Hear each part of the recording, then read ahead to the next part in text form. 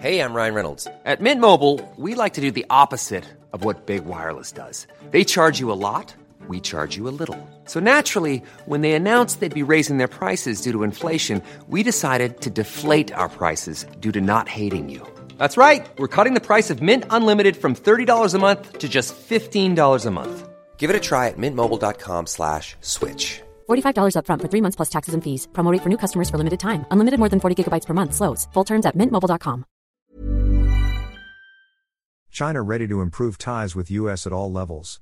Singapore. China is ready to hold talks with the United States at all levels, Chinese Vice President Han Zheng said on Wednesday, ahead of an expected summit between Xi Jinping and Joe Biden in California next week. At the Bloomberg New Economy Forum in Singapore, Han said recent high-level meetings between Beijing and Washington were sending positive signals that relations were improving. We're ready to strengthen communication and dialogue with the United States at all levels, advance mutually beneficial cooperation, properly manage differences and jointly address global challenges, he added. Relations between the U.S. and China have sunk to some of their deepest lows in recent years over a host of issues, including export controls, human rights and national security.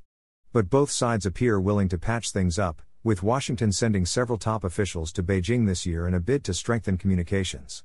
U.S. President Biden has said he expects to meet his Chinese counterpart Xi on the sidelines of the Asia-Pacific Economic Cooperation Summit in San Francisco, California next week for constructive talks.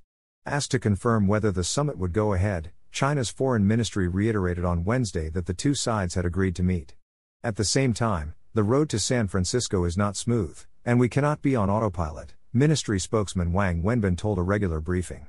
Both sides must truly implement the consensus reached by the two heads of state, eliminate interference and overcome obstacles, enhance consensus and accumulate results, he said, alluding to a meeting between Xi and Biden on the sidelines of the Group of 20 Leaders Summit on the Indonesian resort island of Bali last November. And while Beijing is yet to confirm the meeting, Han on Wednesday reiterated Xi's opinion that the question of U.S.-China ties bears on the future of humanity. The world is big enough for the two countries to develop themselves and prosper together, he said. Tired of ads barging into your favorite news podcasts? Good news. Ad-free listening is available on Amazon Music for all the music plus top podcasts included with your Prime membership. Stay up to date on everything newsworthy by downloading the Amazon Music app for free. Or go to amazon.com/news ad free. That's amazon.com/news ad free to catch up on the latest episodes without the ads.